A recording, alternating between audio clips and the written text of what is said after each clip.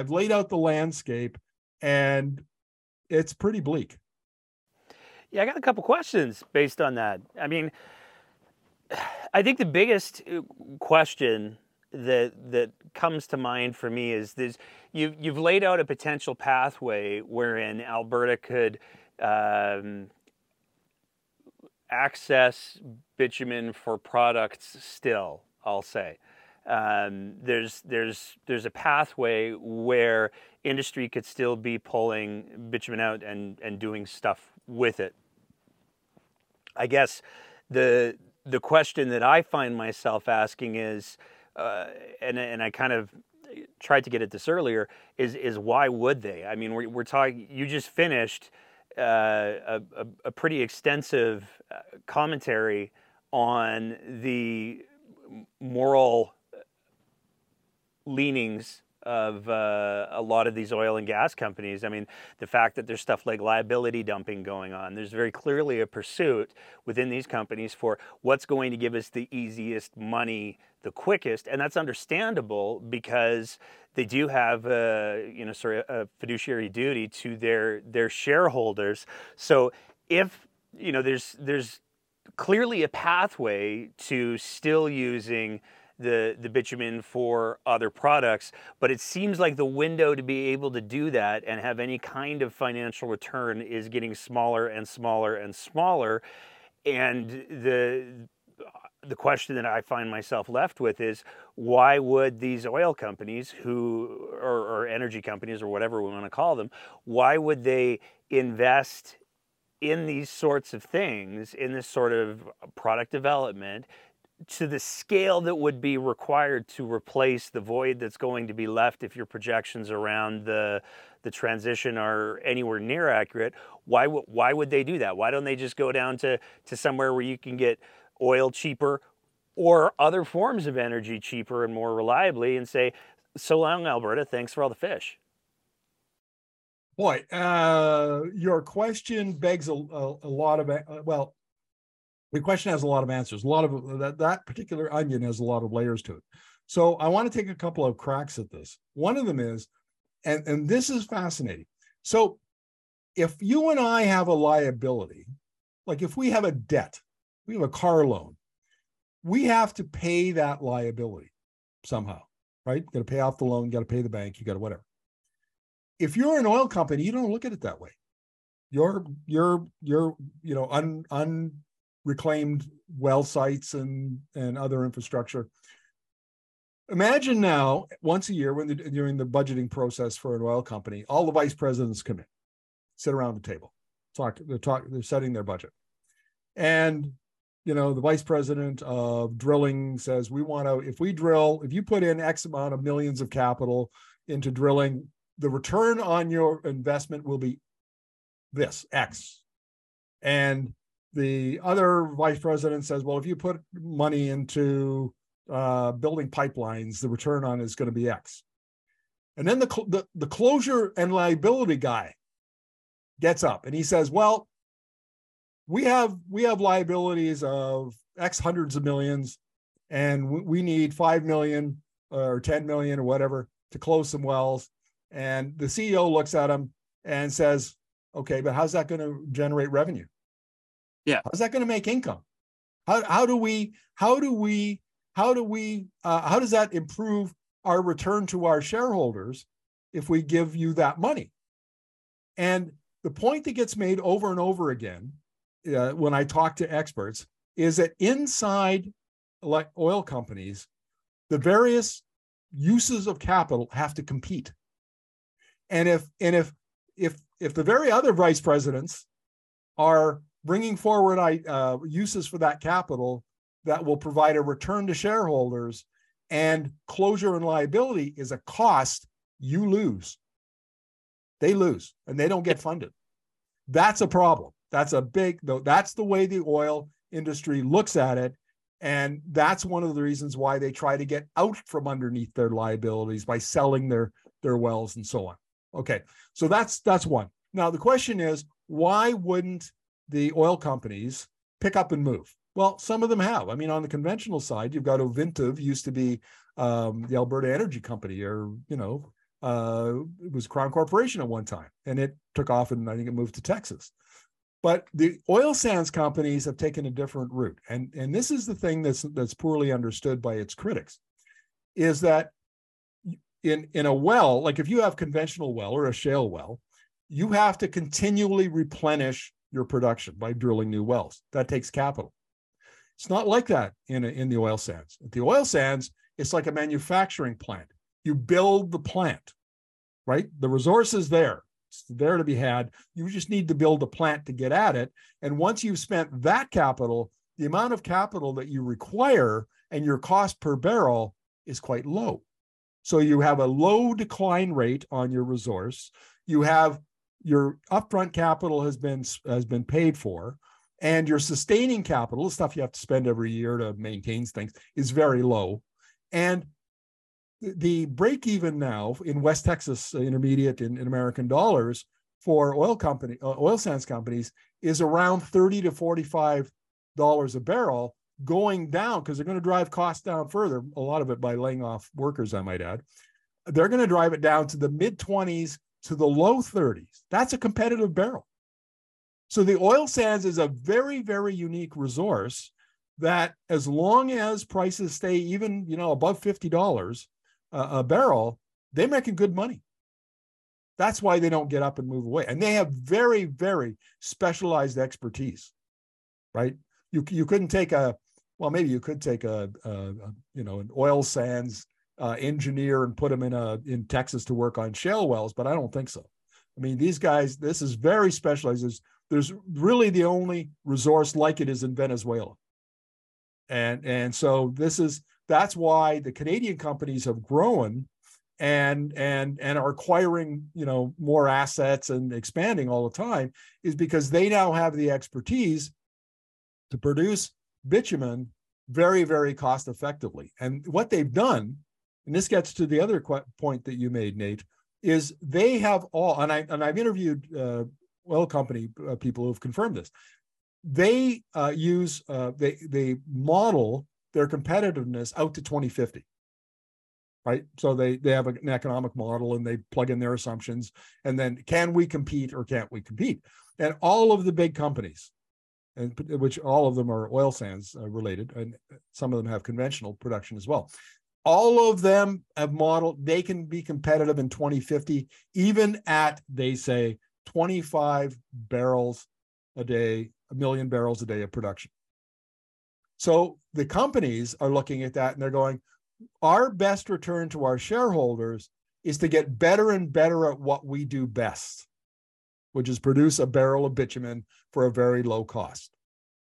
And investing in wind and solar, investing in these other kinds of clean energy technologies, like you see the European majors do, super majors, they're not interested in that at all.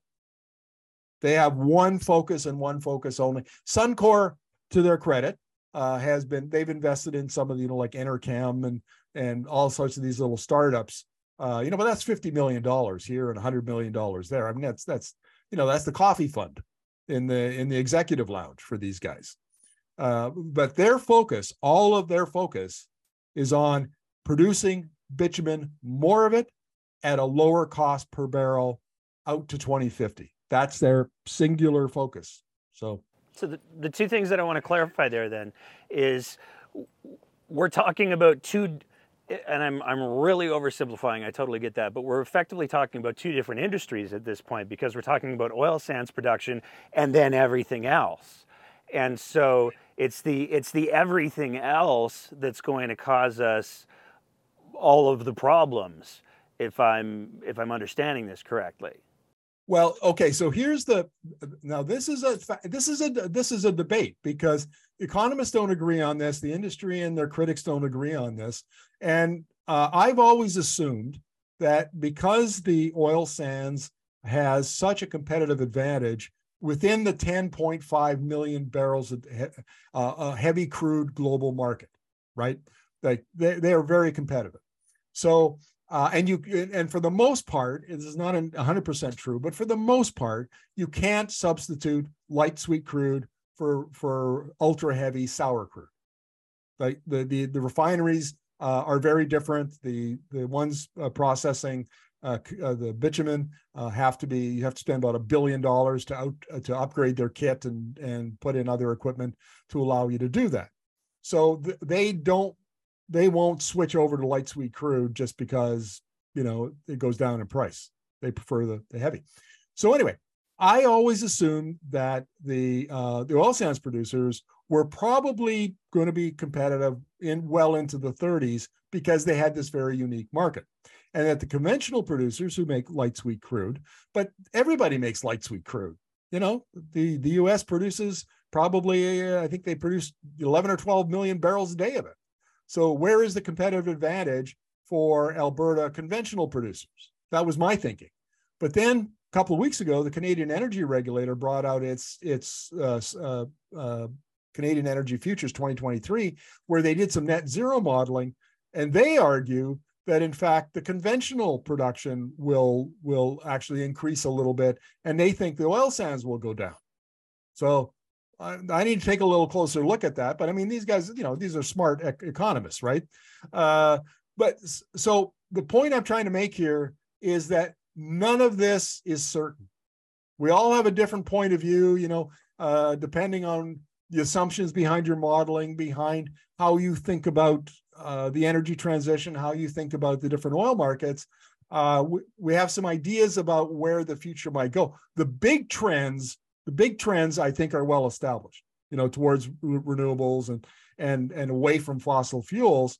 But within those trends, how Alberta will compete, what will make the grade, what won't make the grade, all of that is going to be volatile and uncertain. But here's the thing.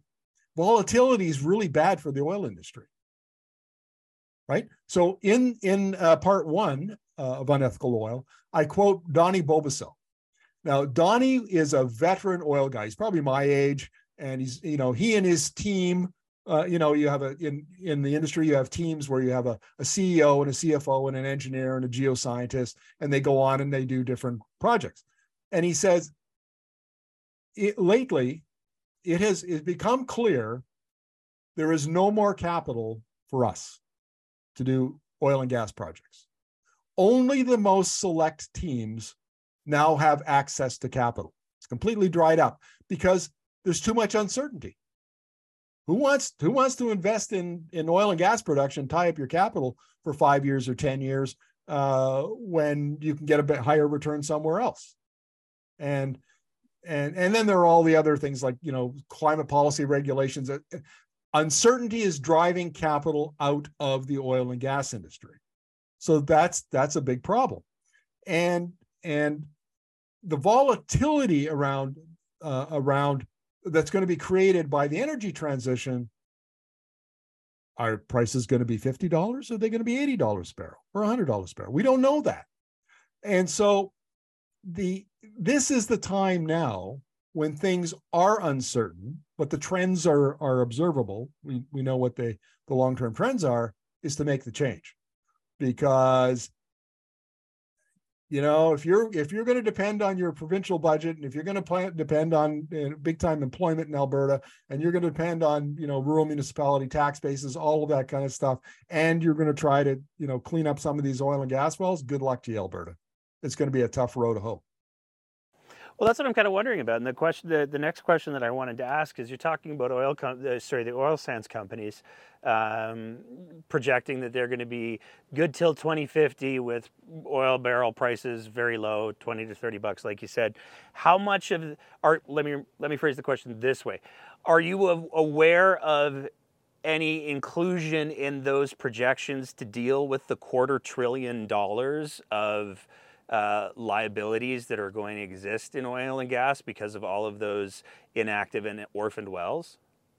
No, and that brings me to a point that I wanted to make earlier and I forgot, and that is this.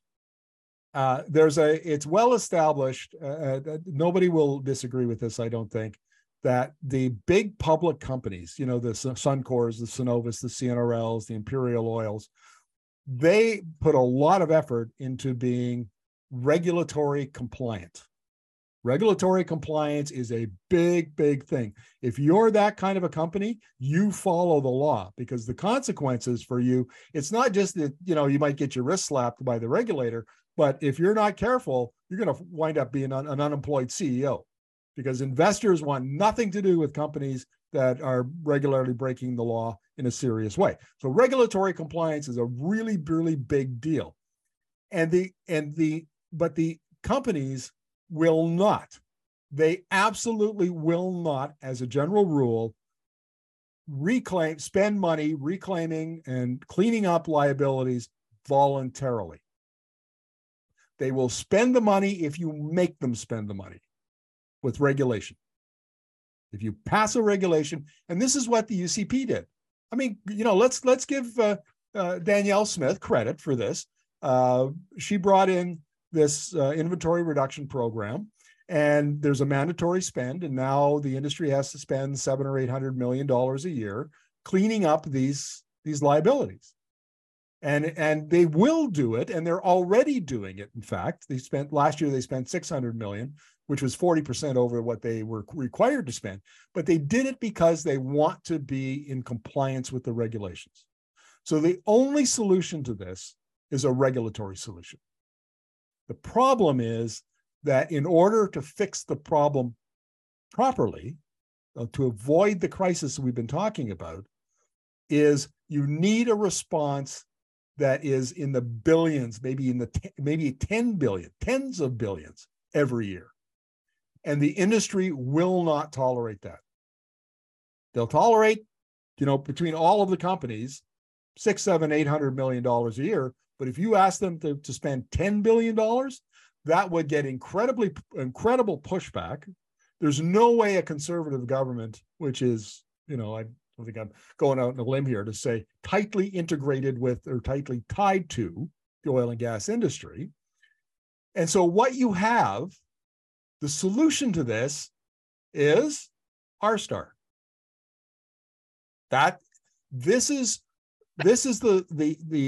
why R-Star, and this is Danielle Smith's proposal that she brought in 2021 when she was lobbying for the Alberta Enterprise Group. R-Star would be $20 billion worth of credits that would cost the government $6 billion in foregone revenue. But the number is not the important thing here. It's the moral hazard. And this is an idea that I was introduced to by Professor Martin Oleshinsky, a law professor at the University of Calgary. It's that there's the polluter pay principle, which says that if you pollute, you pay to clean it up. So if the government says, you know what, we're going to volunteer and we're going to pay for private companies' environmental liabilities, you violate the polluter pay principle and you create a moral hazard where you do it once, you'll do it again. And what oil company executive looking at that going, oh, okay, well, we got $6 billion, towards, what are we going to get next week? What are we going to get next year? Right? And then you've opened the Pandora's box, and then you can't put it back. You can't close it again. That's what's evil about R-Star, is it violates the polluter pay principle, and it will put us on a slippery slope that the taxpayer, you and your viewers, Nate, will be paying and paying and paying and paying for decades. Because so to be clear, when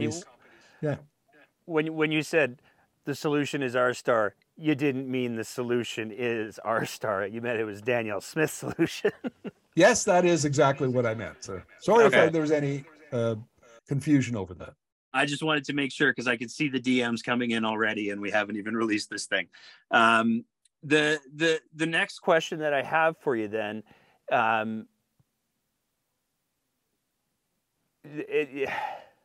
it's quite the conundrum you've set up there, because, well, not you've set up, but you've explained there, because the only way to deal with the environmental disaster that we're sitting on is through an increase in regulatory compliance, because the oil and gas companies aren't going to be like, oh yeah, we'll totally clean our rooms, Mom. there are no governments that are willing to go toe to toe with the oil and gas companies to bring in the sort of regulatory compliance that's required to resolve this situation. Not the choice words I wanted to use, but I'm trying to decrease my use of profanity. So I don't really like. That's not great. Because there's no, it seems like what you're describing is there are some optimistic solutions, there are some optimistic ways that potentially the oil sands could go towards to maintain their revenue and sort of to diversify their products. But when it comes to the question of the overall revenue for the province, and it comes to the question of the environmental catastrophe that we're sitting on, we're pretty much screwed.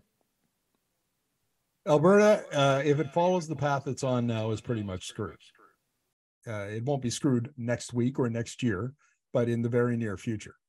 And one of the things we haven't talked about yet is regulatory and cultural capture. So this is, I did an interview with Professor Jason McLean of the University of New Brunswick. He's a law prof there and an expert in regulatory capture. And he says regulatory capture is when the regulator, not just in oil and gas, could be in electricity, could be in anything else, is when the regulator puts the corporate interest, the industry interest before the public interest. So you see all the time, that, for instance, electrical utilities, are pretty friendly with the regulator because they swap staff and for a whole bunch of reasons. But in Alberta puts such a premium on growing the industry and keeping the industry profitable that it actually set up its regulatory system to be deliberately captured. And like Texas and other states that are, that have a big oil and gas industry, it also becomes culturally captured. So, Janet Brown, right, from the pollster, very, very well-respected pollster. Did an interview with her a couple of years ago and her colleague, John Santos. And the data shows that over half of all Albertans identify with the oil and gas industry so deeply that their very identity is tied up in it. They are oil and gas. And so when there's an attack on oil and gas, they see it as an attack on them personally. Over half of all Albertans. That's how Kenny won. Well, and it's how Rachel Notley lost in 2023, in my opinion. Right? If you don't have a message for those folks around your competency to manage the oil and gas industry and create jobs, et cetera, then nobody's going to elect your party to form government, not willingly. So here's the point I want to make here, Nate, is that the regulator is captured. The Albertans are captured. The politicians are captured. The government is captured. And they've been captured for so long that nobody questions it anymore. Like if you said, oil and gas should be phased out tomorrow in downtown Alberta, you'd probably be lynched. We'd never find your body. Right? You're not wrong. Oh, look, I mean, you could go to some of the more trendy bars in downtown Alberta and say that, and I know they wouldn't find your body. Okay, so this is the problem, is there's no political will whatsoever to make the significant changes that are required to address the crisis that I've described today. The oil companies won't do it voluntarily, but follow the money. Because of the uncertainty around the energy transition, oil companies now give 75%, and some of them more than that, of their free cash flow back to investors. because if you don't give them, basically start giving capital back to them, they will shut off the taps to what is a very capital intensive industry. And they will desert your stock. And the next day you will be a fired CEO. So that's their first priority. They have to give capital back to investors in the form of higher dividends and share buybacks. So just let me finish this thought. Yep. So the second priority is being regulatory compliant for reducing emissions, because Danielle Smith and Brian Jean can argue all they want about, they can argue against an oil and gas emissions cap, but the fact is the federal government has constitutional authority and they can bring it in. Now we'll see if they've got the political cojones to do that, but everybody expects that they will. And so the other priority for the industry, and I should also mention that there are already very tentative efforts in the oil and gas markets to start to price carbon, to price emissions intensity in a barrel of oil. And, Alberta has very high emissions intensity. Okay, so that's the second thing that they're investing in. There's no money left. There's no capital left inside the company, no revenue left, no income left for them to spend on a major reclamation or, cleanup of oil and gas liabilities on the conventional side. There just isn't.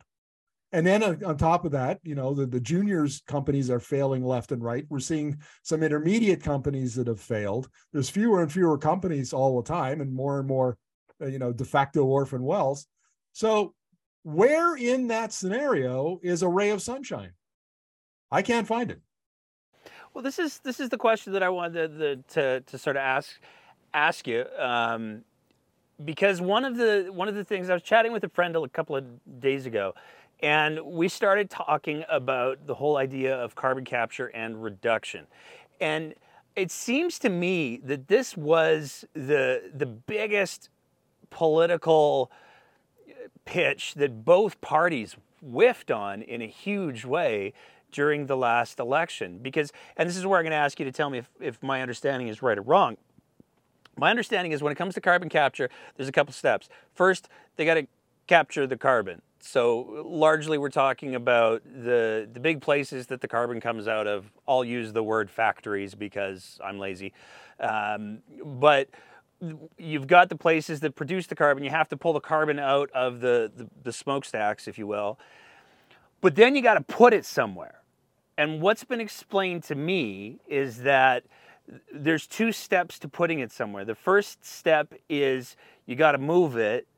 And the second step is you got to find somewhere to store it. And there's different ways and different places to store it. One of the things that was introduced to me as an idea is the idea of, well, you've got all of these empty wells, just stuff the carbon dioxide down there and it'll be fine. I don't know how much truth there is to that, but zero truth. Okay, perfect.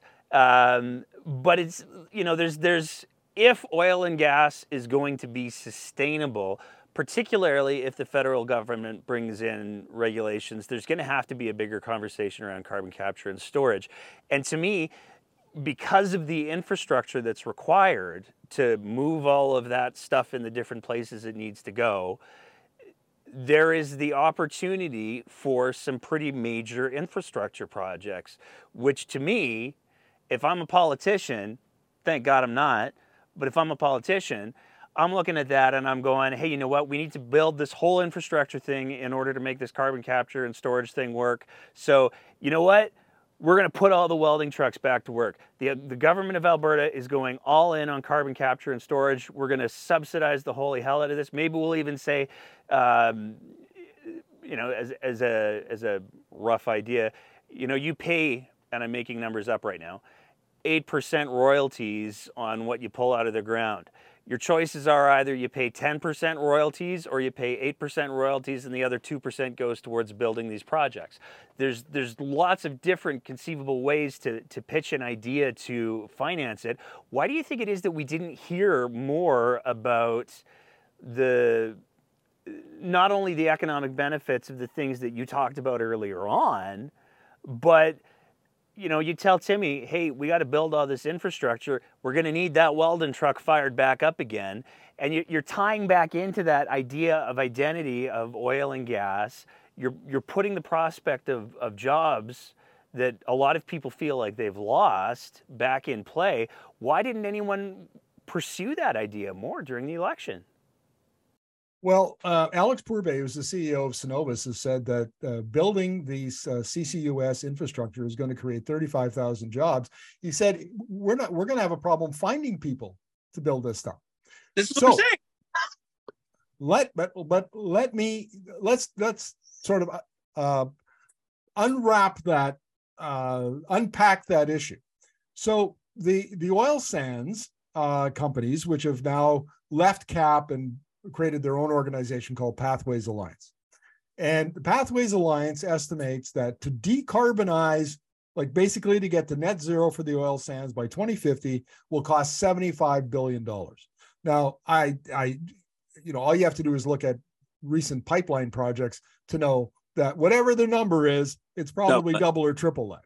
All right. So, but let's say $75 billion. And 2/3 of that will pay for carbon capture, utilization, and storage. So that's $50 billion. So what did the oil sands companies do? They went out and they asked government, particularly the Canadian government, to give them $50 billion.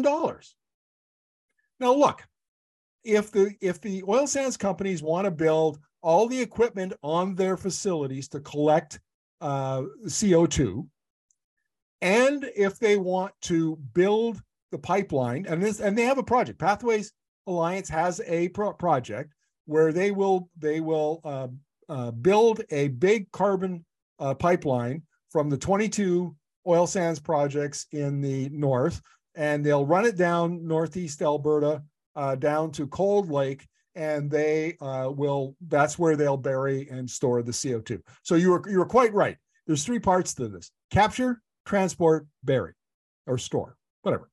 And Alberta is one of the leading jurisdictions in the world on CCUS. Last year, there were 40 megatons of CO2 captured around the world. 7 of those megatons were in Alberta. Well, it's a good thing we produce so much.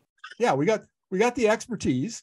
I don't doubt that we can do it, because there's plenty of clever engineers down in downtown Calgary that have experience already designing carbon capture and storage projects. And there's also the Alberta Carbon Trunk Line, right? So we know how to do that. If any place in Canada can do CCUS, it's Alberta. That's not the problem. My problem is who pays for it. And here's why. So we've been talking about some of the debate around, well, how long will the oil sands be competitive? Will it be the 2030s? Will it be out to 2050 like they think it will? Will it be what's going? We don't know.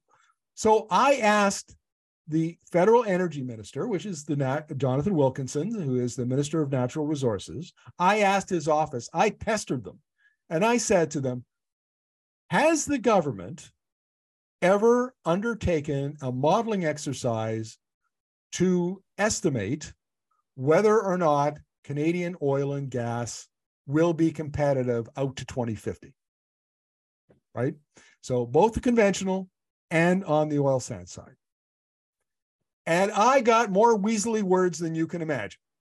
So I'm going to go out on a limb, and it's a very short limb, I have to tell you. And I'm going to say that the federal government, not the Natural Resources Minister, not the federal government, have never seen a modeling estimate of whether the Canadian oil and gas industry can be competitive to 2050. They don't have a clue, right? Now, I'm sure they've sat across the table from CAP, the Canadian Association of Petroleum Producers, and the various CEOs who have assured them that they have done modeling and that, hey, boys, everything's good here. We're fine. Don't trust us on this one, Jonathan. So it's good.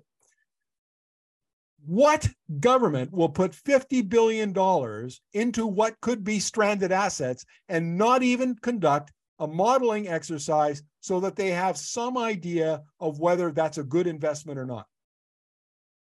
And I've criticized the federal government for this, and they should be taken out to the woodshed and spanked for it. It's basically, this is, if they give them, they've already given them $7.1 billion in investment tax credits. Okay, so now, then after that, when the government asked for more, they said, why don't you go talk to Danielle? Maybe it's time for Alberta to pony up a few dollars. So that's kind of where we're at now. But these deals, these taxpayers' dollars, their deals are made on the basis of politics. And I argue that there should at least be some minimum due diligence so that Canada can say, okay, we have a moderate degree of confidence that these industries will be around in 20, 30 years. Therefore, it's worth spending another $43 billion to help them build their CCS system. If they haven't done that, that is a dereliction of duty, in my opinion, and they should be harshly criticized for it. And I know they haven't done it. But that's, I mean, I want to bring you back to the question about the election and the question, like the provincial election, and the question about potentially doing something like tying it to royalty amounts. I mean, we had a conversation with Regan Boychuk not too long ago where he talked about and sort of went through the history of, so the royalties, we're kind of taking a bath. We maybe are giving away a bit of the farm with those things. Why not reclaim back a little bit of the farm with the commitment that whatever is reclaimed gets tied back to carbon capture and storage and putting all of those welding trucks folks back to work? Like, to me, not even having that conversation around something that's tied so close to the culture as you identified of so many Albertans, I mean, that could have very easily, for either, I mean, the UCP or the NDP, to me it seems that whoever picked up the ball and ran with that and said, we'll do a study, however you want to make it politically safe. But we'll do a study and we'll see whether or not, if we designated a 2% increase in royalties to go towards carbon capture and storage to secure Alberta's future and make sure we have jobs and nobody touched it. It wasn't a conversation in this election, and I'd love to hear your thoughts on why. I can tell you exactly why. When Rachel Notley was the premier from 2015 to 2019, there were a number of energy policies that she brought in. I mean, there was some in the climate leadership plan, like the carbon tax, the industrial emitters carbon tax. There was the petroleum incentive program to get more petrochemicals. There was the partial upgrading technology that would have freed up space when you're shipping bitumen. And I went to economists and other experts who said, look, these are good policies. In fact, Dave Collier, who was the CEO of CAP at the time, went on the record and said, yes, Rachel Notley's government has brought in very, very good energy policies. So when 2019 came around and Jason Kenney absolutely pounded her into the ground with the energy narrative, pipelines, pipelines, jobs, and what was the other one? Doesn't matter. That he had an energy narrative and he beat her with it, beat her senseless. And she lost. And she never talked about her policies at all. I wrote a column the day after the election that basically asked the question, why doesn't Rachel Notley talk about her energy policies? Then I wrote another column not too long ago that got me blackballed by the NDP. I said, Rachel Notley has no energy game. She doesn't want to talk about energy. She wants to talk about LGBTQ and education and all sorts of other stuff. And look, don't get me wrong. Those are great policies, but this is Alberta. And if you don't talk about energy, particularly in Calgary, like I lived in Calgary, everybody there understands that your personal financial boat rises and falls with the oil and gas industry. So if you want somebody's vote, you need to explain to them that here I am a competent, I will be competent in my management of the policy and the regulation around oil and gas, and you can rest assured that you'll be prosperous as a result, blah, blah, blah. They need some hand-holding on this kind of stuff. She refuses to do that. And the reason she does it is because there is nobody in her caucus that can talk energy. She can't talk energy. And all of her advisors and her campaign managers can't. Most of them are from Ontario and BC. They don't even know what a well looks like. So there's the problem right there, is you've got a government, you've got a party, the party that wants to run this this province and who refuses to run on energy policy. I've been adamant and critical about the NDP about this for years. And if Rachel Notley runs again in 2027 and takes the same campaign strategies that she did in 2019 and 2023, she'll get lambasted again. It's so, I mean, the slogan, the conversation that I was having with this friend was like, it's too abstract. You can't explain it to people. Sure you can. I'm going to save oil and gas. I'm going to save the environment. I'm going to bring back your jobs, and I'm going to do it by building the leading edge carbon capture and storage infrastructure in the world, in Alberta. And you know what? I'm going to make the oil companies pay for it. That's a remarkably good elevator pitch. You know what my elevator pitch would have been? I would say, and it kind of mirrors yours actually. I would say there's a global energy transition. Alberta is facing an existential crisis. So I'm going to do two things. One is I'm going to take measures that will protect existing oil and gas companies and existing oil and gas jobs. So we have a suite of policies that will do that. And some of that is cleaning up liabilities and on and on. Then at the same time, I'm going to put in place policies that build this other industry that uses the feedstock, the oil and gas, particularly bitumen, as a feedstock to build, to attract capital, to attract investment by other companies. And we're going to build an advanced materials manufacturing. We're going to support closed loop geothermal, which uses Alberta drilling techniques and technologies. We're going to build that other side of the economy, and we're going to scale it up so that as this other one maybe begins to fade a little bit, our traditional approach, we build up another one to replace it. We'll be more prosperous than ever under those policies. I mean, there's even a bit. There's even a bit where she could. There's an opportunity to say something to the effect of, "I'm going to protect federal overreach by showing them how good we are at this game." Like, there's so many different things that they could have done with energy, and when you take a look at the margin of votes in so many of the constituencies, like between the 2% corporate tax increase and whiffing on this, like it could have been the ball game. Well, it absolutely could have. And I think that she would have done much better in Calgary had she had an energy narrative. I mean, it's an election. Remember Kim Campbell saying that elections aren't time to talk about serious issues? So what she meant by that is that in the middle of an election, you can't sit down and have a 2-hour conversation about this kind of stuff the way you and I are having. That's not, but you need to have a narrative. You need to reassure voters that you're competent, you have ideas, first of all, you understand what's going on in a way. Smith hasn't got a clue. Like, I know Danielle. I've been interviewed by her. I moderated a panel where she was one of the members, and we've had conversations about this stuff over the years. She has the buzzwords: hydrogen, emissions.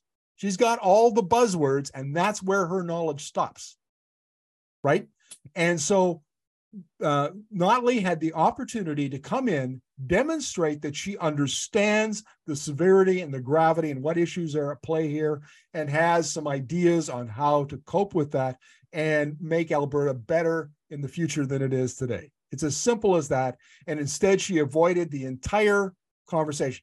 Does anybody remember Rachel Notley saying anything about energy at any point during the campaign? No. I don't remember once. So if you wondered why this didn't come up during the election campaign, and if you're Danielle Smith and your opponent doesn't bring it up, then you just continue the way you always do, which is Rachel Notley wants to kill. She's going to work with Justin Trudeau and Jagmeet Singh, and they're going to kill the Alberta oil and gas industry. And that's their narrative. And they don't have to talk about anything else because Rachel Notley didn't make them talk about anything else. It's just so hard for me to wrap my head around why they would, there's even looking at the last 24 hours in Alberta politics, again, this is being recorded on July 11th, we have a premier who stood beside a guy and posed for multiple pictures who was wearing, it's not like it was subdued. Like, you could look at this shirt and not realize that it's a satirical comment on the Canadian Energy Centre. You could get away with that. But when it's a line... I have that t-shirt, by the way. There we go. But when it's a lime green t-shirt with big, bold letters, it is... I mean, there's so many political scientists who have said there's no question that it was deliberate. There's no question that it was a dog whistle. Now, that's a matter of interpretation and everything, but nonetheless, we find ourselves in a conversation where we're debating whether or not the premier posing for a picture with a guy wearing a plainly bigoted t-shirt was on purpose or just because of incompetence. And for the NDP to have left this stuff on the field just makes me go like, thanks, guys. Well, they did run on Smith's competence, and that was part of the problem. But I'm not a political science, so I don't want to talk about that. Yeah, that's fair. But the talking about energy in the modern context, because now you can't just talk about oil and gas anymore. You have to talk about the energy transition. You have to talk about renewables, and you have to talk about electric vehicles. You have to talk about heat pump. It is complicated, Nate. I'm telling you, it is so complex. And there are some smart people like Dr. Sarah Hastings-Simons at the U of C, Dr. Blake Schaefer, economists like that, Dr. Andrew Leach at the University of Alberta, but there aren't many of them. And putting together a suite of policies that takes into account all of what's going on at the global level and then addresses that at the provincial level, maintains or helps the oil and gas industry adapts, builds new industries, scales up some of that. If you're Rachel Notley, you don't want to even go there because it's just too complex. It's not her bailiwick, not her métier. And I get that. But then don't be premier because you need somebody who can do it. You're not wrong. And I would argue, my perspective would be that the role of government, the role of premier is not to get into the nitty gritty of how you're going to do things. Like, don't tell me how you're going to do a thing, tell me what you're going to do. And if you're competent, then you'll deal with the how part. And I think that we're seeing the degree of competence from Danielle Smith shining through since the election has happened. Well, look, so. In all fairness to Sonia Savage, when she was energy minister, she smart, got a master's degree in law and been in the industry for years as a pipeline lobbyist primarily. So she was at least competent.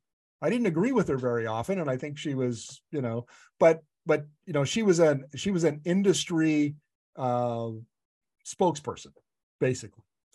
And then, Peter Guthrie, her successor, is, nothing about energy. And Brian Jean is even worse because he's a lawyer. Guthrie was at least an engineer. And so now you've got a premier who doesn't get it. You've got an energy minister who's completely clueless. You've got an environment minister who doesn't get it. So where are these ideas coming from? Like, where are we supposed to generate the kind of vision, the kind of narratives, the kind of policies, the kind of conversations? Like, Alberta needs an adult conversation about the future of energy over the next 5, 10, and 20 years. And we need to have it now. Because before that window of opportunity that I've been talking about, before it closes. And Danielle Smith is not capable of leading that conversation. Neither is Brian Jean, neither are anybody else in the cabinet that I could see. So that's not a pro-NDP comment, by the way. That is just observable. Well, that's my take on it anyway. Alberta right now is poorly governed on the energy side, and the prospects of anything changing over the next 4 years are pretty dim. I wish I could disagree with you. You're only on part 2 of this series, and we've knocked off almost 2 hours just with part 2 and getting caught up to part 2. I would love to be able to have you on again and a little bit farther down the road with the series, but Is there anything else that you want people to hear about where you are so far in this series? Well, part one set out the argument. Part two is all about conventional oil, and it basically explains how we got to where we are today and how bad it is today. Part three will be about the oil sands. And the oil sands, like I've already done a lot of work on that over the years. In fact, in 2019, I wrote a book called The New Alberta Advantage, Technology Policy and the Future of the Oil Sands. So I'm pretty well up to speed. The oil sands is infinitely worse than conventional oil. Infinitely worse. Because the industry has no clue how it's going to reclaim those tailings ponds. It's talking about, it's going to go to water capping, and it's going to release water into the Athabasca River, which the Indigenous communities are adamant about. There are so many problems, Nate. There's a laundry list, as long as my arm, as long as both my arms, of problems in the oil sands industry. But nobody talks about it. Right. I mean, and, everybody's up north and so out of sight, out of mind. And I'll have that done by the end of August, come hell or high water. So have me on in September, and we'll talk about the oil sands and what a challenge that's going to be, and where the problems are. Like, a lot of these problems are fixable. It's not impossible. But, there's no political will, there's no policy direction to the regulator. The industry is very influential. I'll just tell you one little story. So I only granted anonymity to two people, two sources. One was a former Minister of Energy, who still, didn't want to be on record for obvious reasons. And the other one was a high-level Alberta Energy Regulator executive who was responsible for designing data systems. And one day, he wasn't on the executive committee level, which is right below the CEO, but he was invited to sit at a committee level at that committee. And keep in mind, the AER is funded entirely by industry, right? This is an important part. So his story that he told me, which I used in part one, is the AER executives are sitting there on their side of the table. Industry comes in, they sit down on the other side. They look over at whoever's chairing the meeting and they go, "We pay for you. We own you. You will do what we say." That's a very, a little bit of paraphrasing going on, but this is what the source told me. And in response, the AER executives went, "Yeah, okay." Now, I'm exaggerating a little bit, right, for effect. I mean, I'm telling a story. But this is essentially what the source told me. And I have not had anybody associated with the AER, and I've interviewed a pile of them, contradict that story. So the stuff that I'm going to tell you when we get to the oil sands will curl your toes, my friend. I mean, they're already pretty curled after tonight, but... I will say I've got some family that live in Alberta that are going, when do you think I should sell my house and move somewhere else? Yeah. Well, I look forward to having that conversation in September. We'll definitely have you back. I will have to fortify and brace myself for it. If tonight is any indication. But I think that these are critically important conversations to have, and God willing, maybe somebody who's writing the scripts for either Danielle Smith or Rachel Notley maybe takes a couple of notes and go, hey, maybe there are some easy things that we could hit on. Because I'll to your point about giving credit to Danielle Smith, at this point in the game, I don't care who doesn't suck as long as they don't suck. I'm going to tell you another story that will you might not sleep tonight. So earlier this year, the Smith and her government brought out the emissions reduction and energy development plan, or she called it her climate plan, right? And I was scathing in it because it's basically a plan to sell more hydrocarbons, more oil and gas in order to reduce Alberta's emissions. It's just the goofiest plan you could ever imagine. But industry's been pushing this for a long time. So it's essentially industry's plan written up on behalf of the government. So I wrote this column that was quite scathing, evidence-based, of course. And a week or two later, I got this email from a former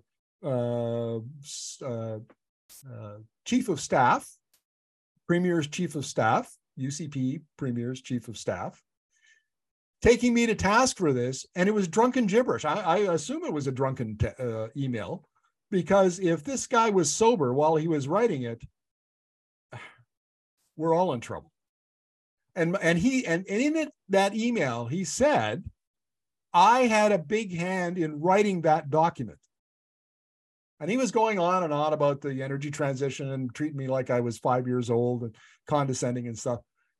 And my point here is, if this is the intellectual wattage of the people who are working in the Premier's office, Alberta is screwed. I would refer you back to the T-shirt situation that we're still trying to navigate in this province, because It's indeed. I mean, there's a TikToker. I can't TikTok, but there's a TikToker who does political commentary as well, and she has an expression that I think sums up the best possible reaction to the Smith government, and it's just simply every damn day. You can't beat it. You've just spent a day in my shoes. There we go. Every Mark, damn day. I want to thank you so much for taking the time to chat. You've been extraordinarily generous with your time tonight. We were coming up to the 2-hour mark. I may very well split this into 2 parts, because I think that there's so much of this conversation that people need to hear, and there's so much information that you shared tonight that people need to hear, and I want to make sure that they hear it. And I will definitely, when you get that part 2, please let us know so that we can have you back. Well, thanks, Nate. I really appreciate you giving me the opportunity. If you want to follow me on Twitter, it's @politicalham, political with ham on the end, sort of a play on my name. You can find me on Facebook and in LinkedIn just by searching my name. And I'm also on Mastodon and Threads. So I'm around. Check me out on social media. Our website is energi.media, and you'll find up in the nav bar, you'll see the Unethical Oil series, so you can read those. And and our YouTube channel, again, Energy Media, where we've got, I think now 1,200 or 1,300 expert interviews. So check that out. I was just going to say, you opened with Twitter. It's a bold choice these days, sir. I don't know what to tell you, man. I mean, is there a social media platform that isn't corrupted and a hellscape?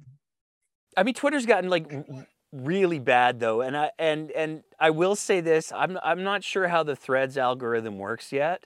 I would really like to be a little bit more selective about who I'm seeing and how I'm seeing. But boy, over the last month, Twitter has the quality has dropped. I want to say a little thing. One of because somebody's going to go to my Twitter account and find some of my tweets, which are not a great reflection on my public persona. And I don't take shit from anybody. And that includes, the oil bros and the trolls and the bots who frequent these kinds of threads, and they say all sorts of horrible things and they attack you. I give it back as good as I get. Anybody who slides into my DM, be forewarned, because you're gonna get roasted. And as a consequence, I don't get much of it, to be honest. Oh, and you're lucky. I don't. No. The last week in particular has been a spectacular. And the bots are amazing to me because some of the word salad that these programs are kicking out, it's just okay, you included a bunch of the key hateful words there, but none of these sentences work as sentences. It's wild. It's well, what I tend to get is the on Twitter, is the guys who are, working out in the field, or, they feel that to defend Alberta oil and gas from even the slightest criticism is like a patriotic act, right? And they come in and they're really rude and obnoxious and horrible. But here's the interesting thing. On LinkedIn, I'll very often, if I post a political column on my LinkedIn account, I get exactly the same responses from vice presidents, CEOs, people who you would think would be a little more savvy about this kind, interacting, making those kind of comments in public. And yet I stay off LinkedIn for the most part, because it's a cesspool. When you get into, if you criticize Alberta oil and gas, people in the industry will come for you, and they are not much different than the bots you just described. I'm going to have to create a LinkedIn account for the show so I can post this interview just for fun then. Make sure you tag me. Will do, for sure. Thank you so much for taking the time tonight, Markham. It's a pleasure.